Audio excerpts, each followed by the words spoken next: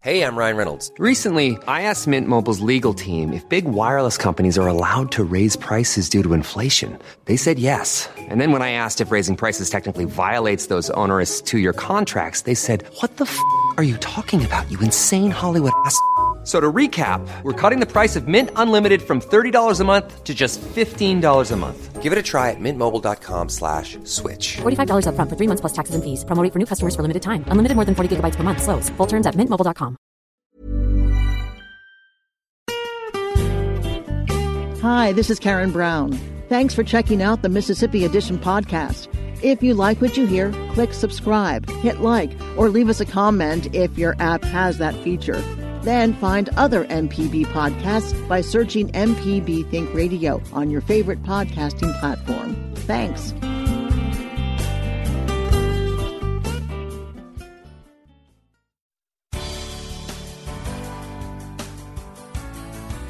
Good morning. It's 8:30 on Tuesday, November 9th. I'm Karen Brown, and this is Mississippi Edition on MPB Think Radio. On today's show, a data-driven look at COVID vaccine misinformation. Then, twin crises bear down on small business owners in the state. And new guidance aims to help younger people avoid colorectal cancer. This is Mississippi Edition on MPB Think Radio.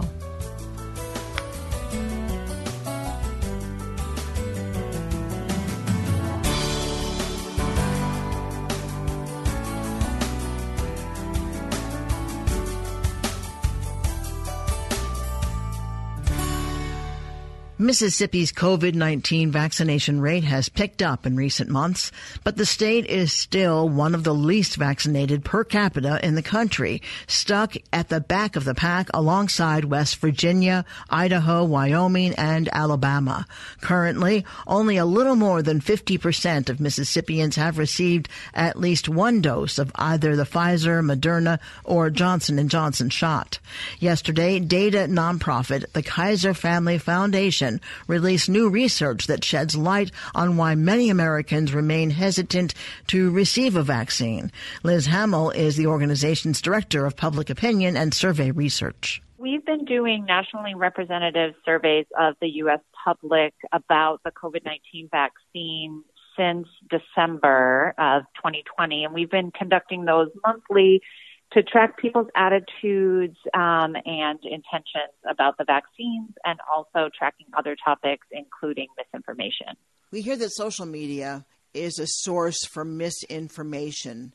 Is that primarily where people are getting their information, or their misinformation in this case? Were you able to identify that? So we did not track in this survey where people got the information that they heard. We did track what sources they trusted for information on COVID-19. And when we ask the question that way, we find that actually most people do not trust social media as a source of information. People are much more likely to say that they trust sources like traditional news sources, so their local TV news station or network news, as well as some of the cable news outlets and NPR.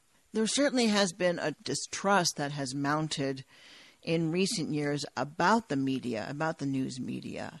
From what you just said, it doesn't seem like that is the case if people are getting their news from news agencies.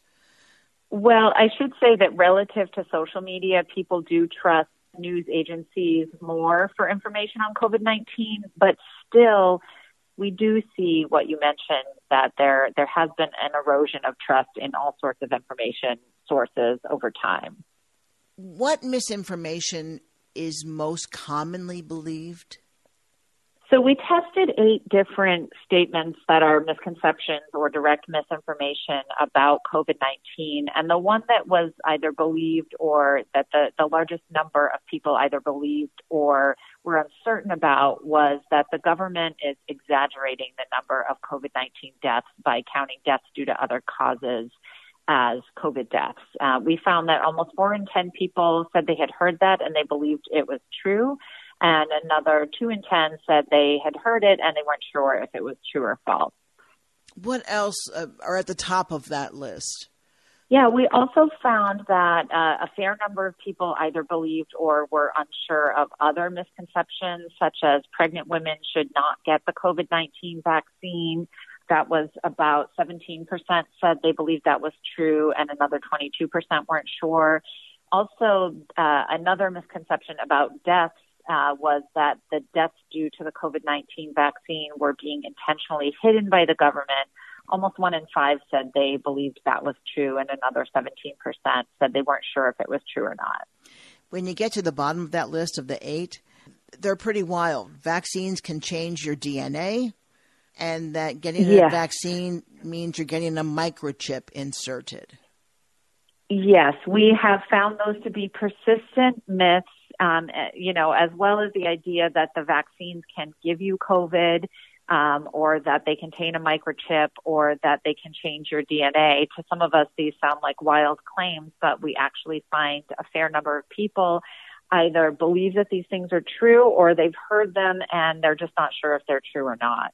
You have some graphs, and it's interesting because you have it broken down by party affiliation, by age, by education, and there are similarities where you might think that this falls along political lines. Let me say, first of all, you have whether someone believes 1 to 3 of those statements that you mentioned, or more than that. And in that category of do you believe 1 to 3 of them, there's an equal number or percentage between people who are vaccinated, people who are not vaccinated, people who belong to the Democratic Party versus Republicans, and down the line. How do you explain that? Well, I think it is true that people across the spectrum tend to believe or be uncertain about at least one of these pieces of misinformation. We know that science has been evolving rapidly. There's a lot of information in the news all the time. People have trouble keeping track of it. But where we see the big differentiator is in how many people said they believed or were unsure about at least half of the statements that we tested. And that's where we see, differences along partisan lines. So Republicans are much more likely than Democrats to believe or be uncertain about at least half of those pieces of information. And then the biggest divider was between unvaccinated and vaccinated adults. So almost 2/3 of unvaccinated adults believed or were uncertain about half of the false statements that we tested, and that was compared to only 19% of vaccinated adults. Is it fair to say that this is divided down party lines? I think it's fair to say that a lot of things about COVID-19 have been divided along party lines. And that's not to say, it's black and white, but we definitely see gradations of, how much misinformation people believe, also people's willingness to get the vaccine. We see that partisanship is a big predictor of many attitudes about the pandemic. What are the biggest conclusions that you've drawn that you think our listeners should know? Well, I think, first of all, that many people do believe in misinformation, that there is a lot of information out there that is either confusing to people or that is false that people are believing, and that people still have a need for good, straightforward, factual information about COVID and the vaccine. Liz Hamill is the Vice President and Director of Public Opinion and Survey Research for the Kaiser Family Foundation. Liz, thank you very much. Thanks for having me. Coming up, the global supply chain is a mess, and Mississippi's labor market is threadbare. For small business owners, it's an ugly combination.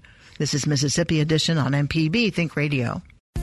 This podcast is a local production of Mississippi Public Broadcasting and depends on the support of listeners like you. If you can, please donate today at mpbonline.org. And thanks.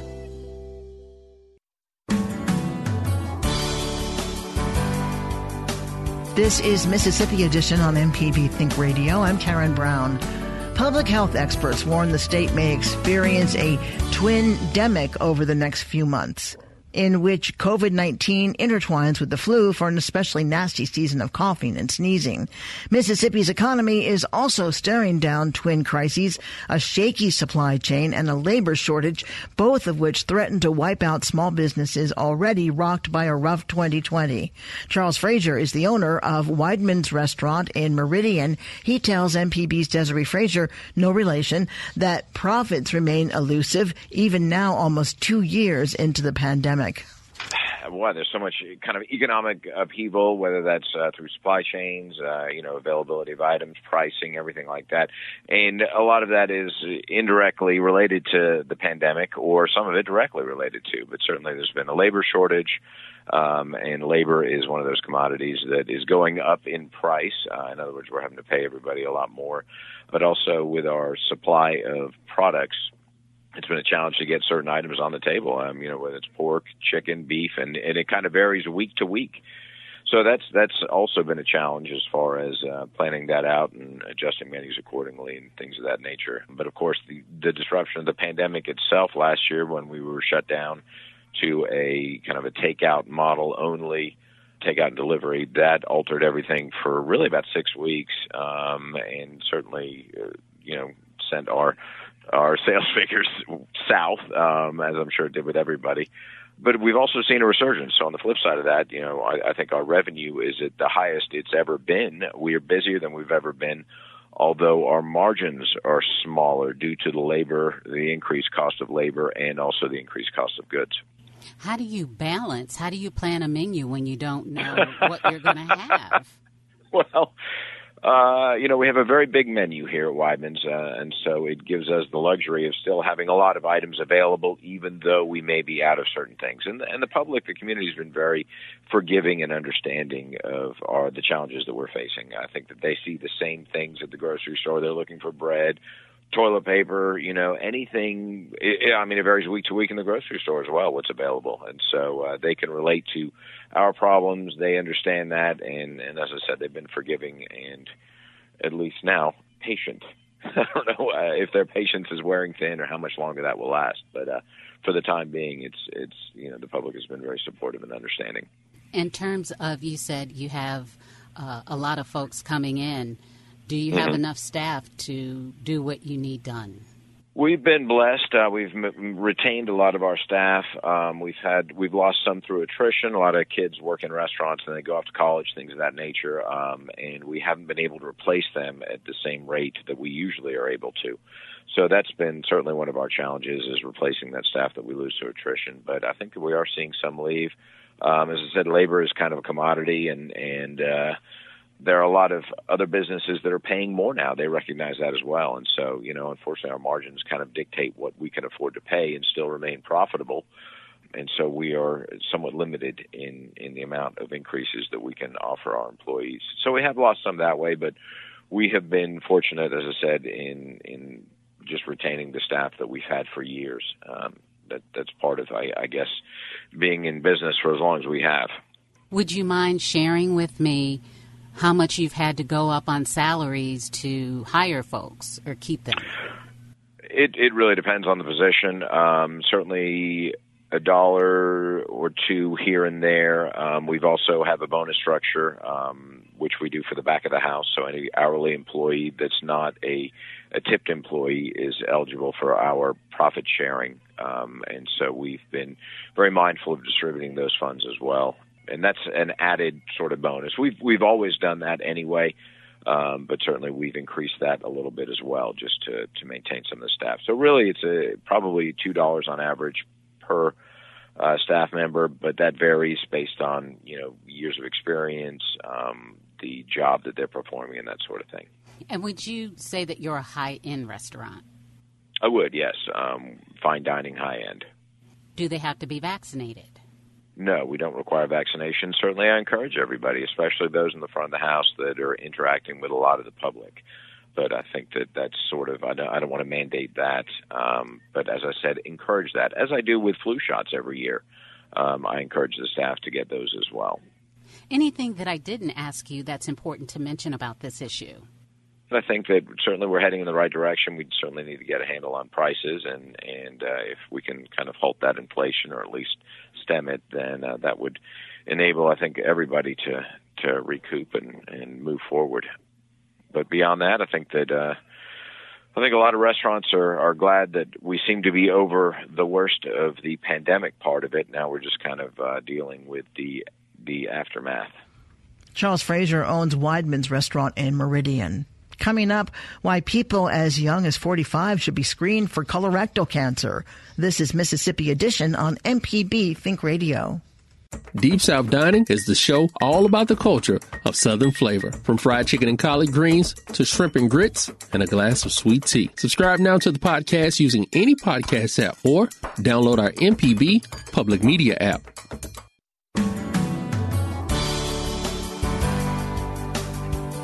This is Mississippi Edition on MPB Think Radio. I'm Karen Brown.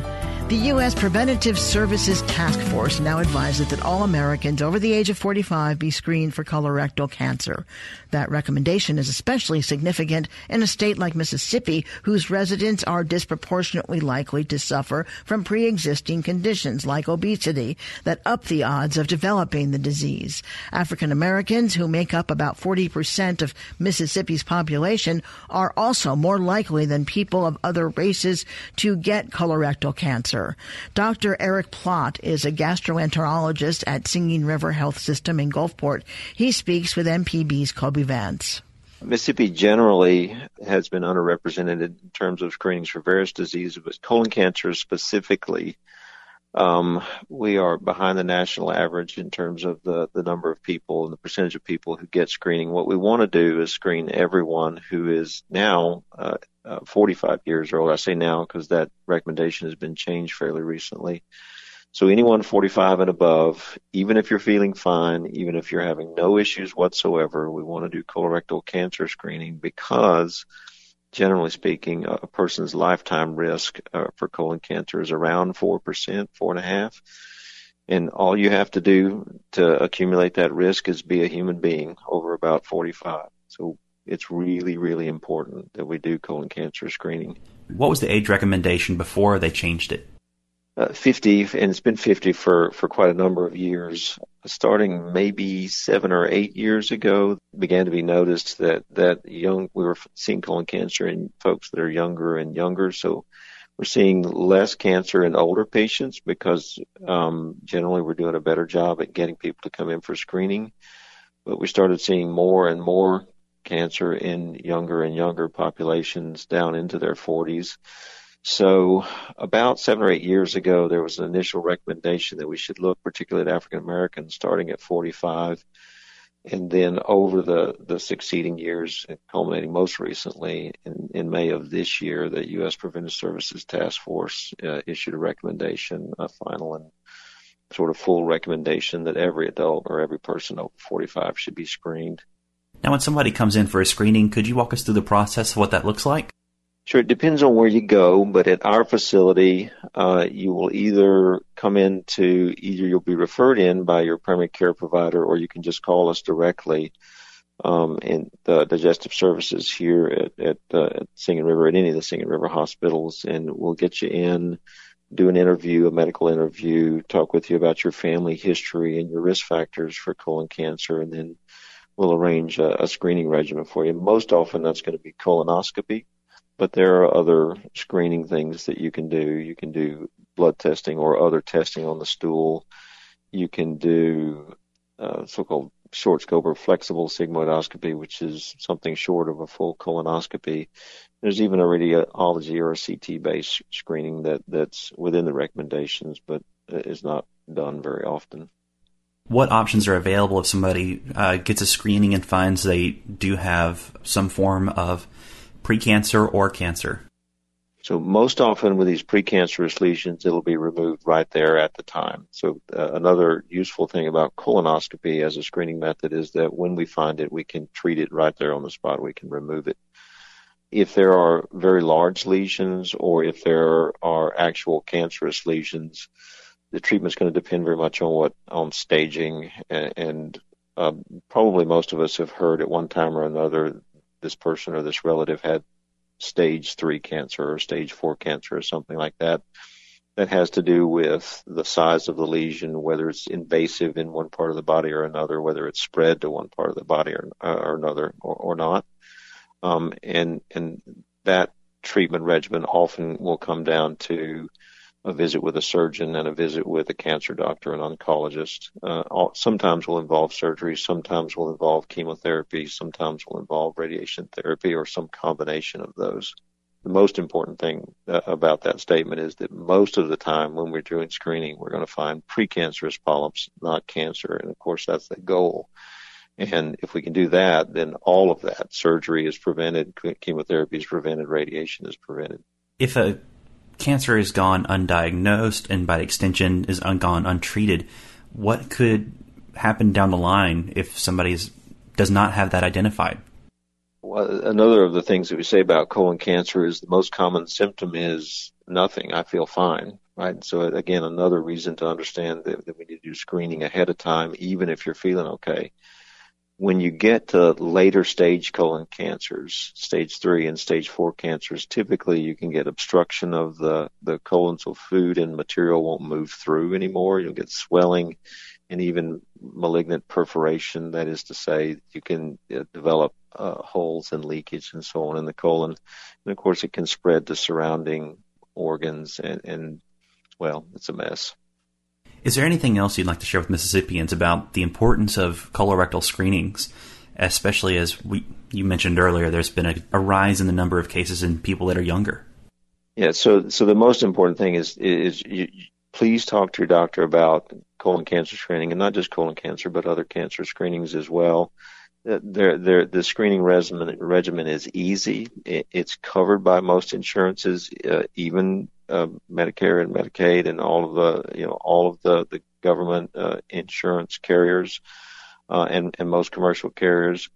It's not a painful thing to get done, though it seems distasteful when you think about it. One of the things that really concerns people is that nobody's going to do that to me, sort of a thing.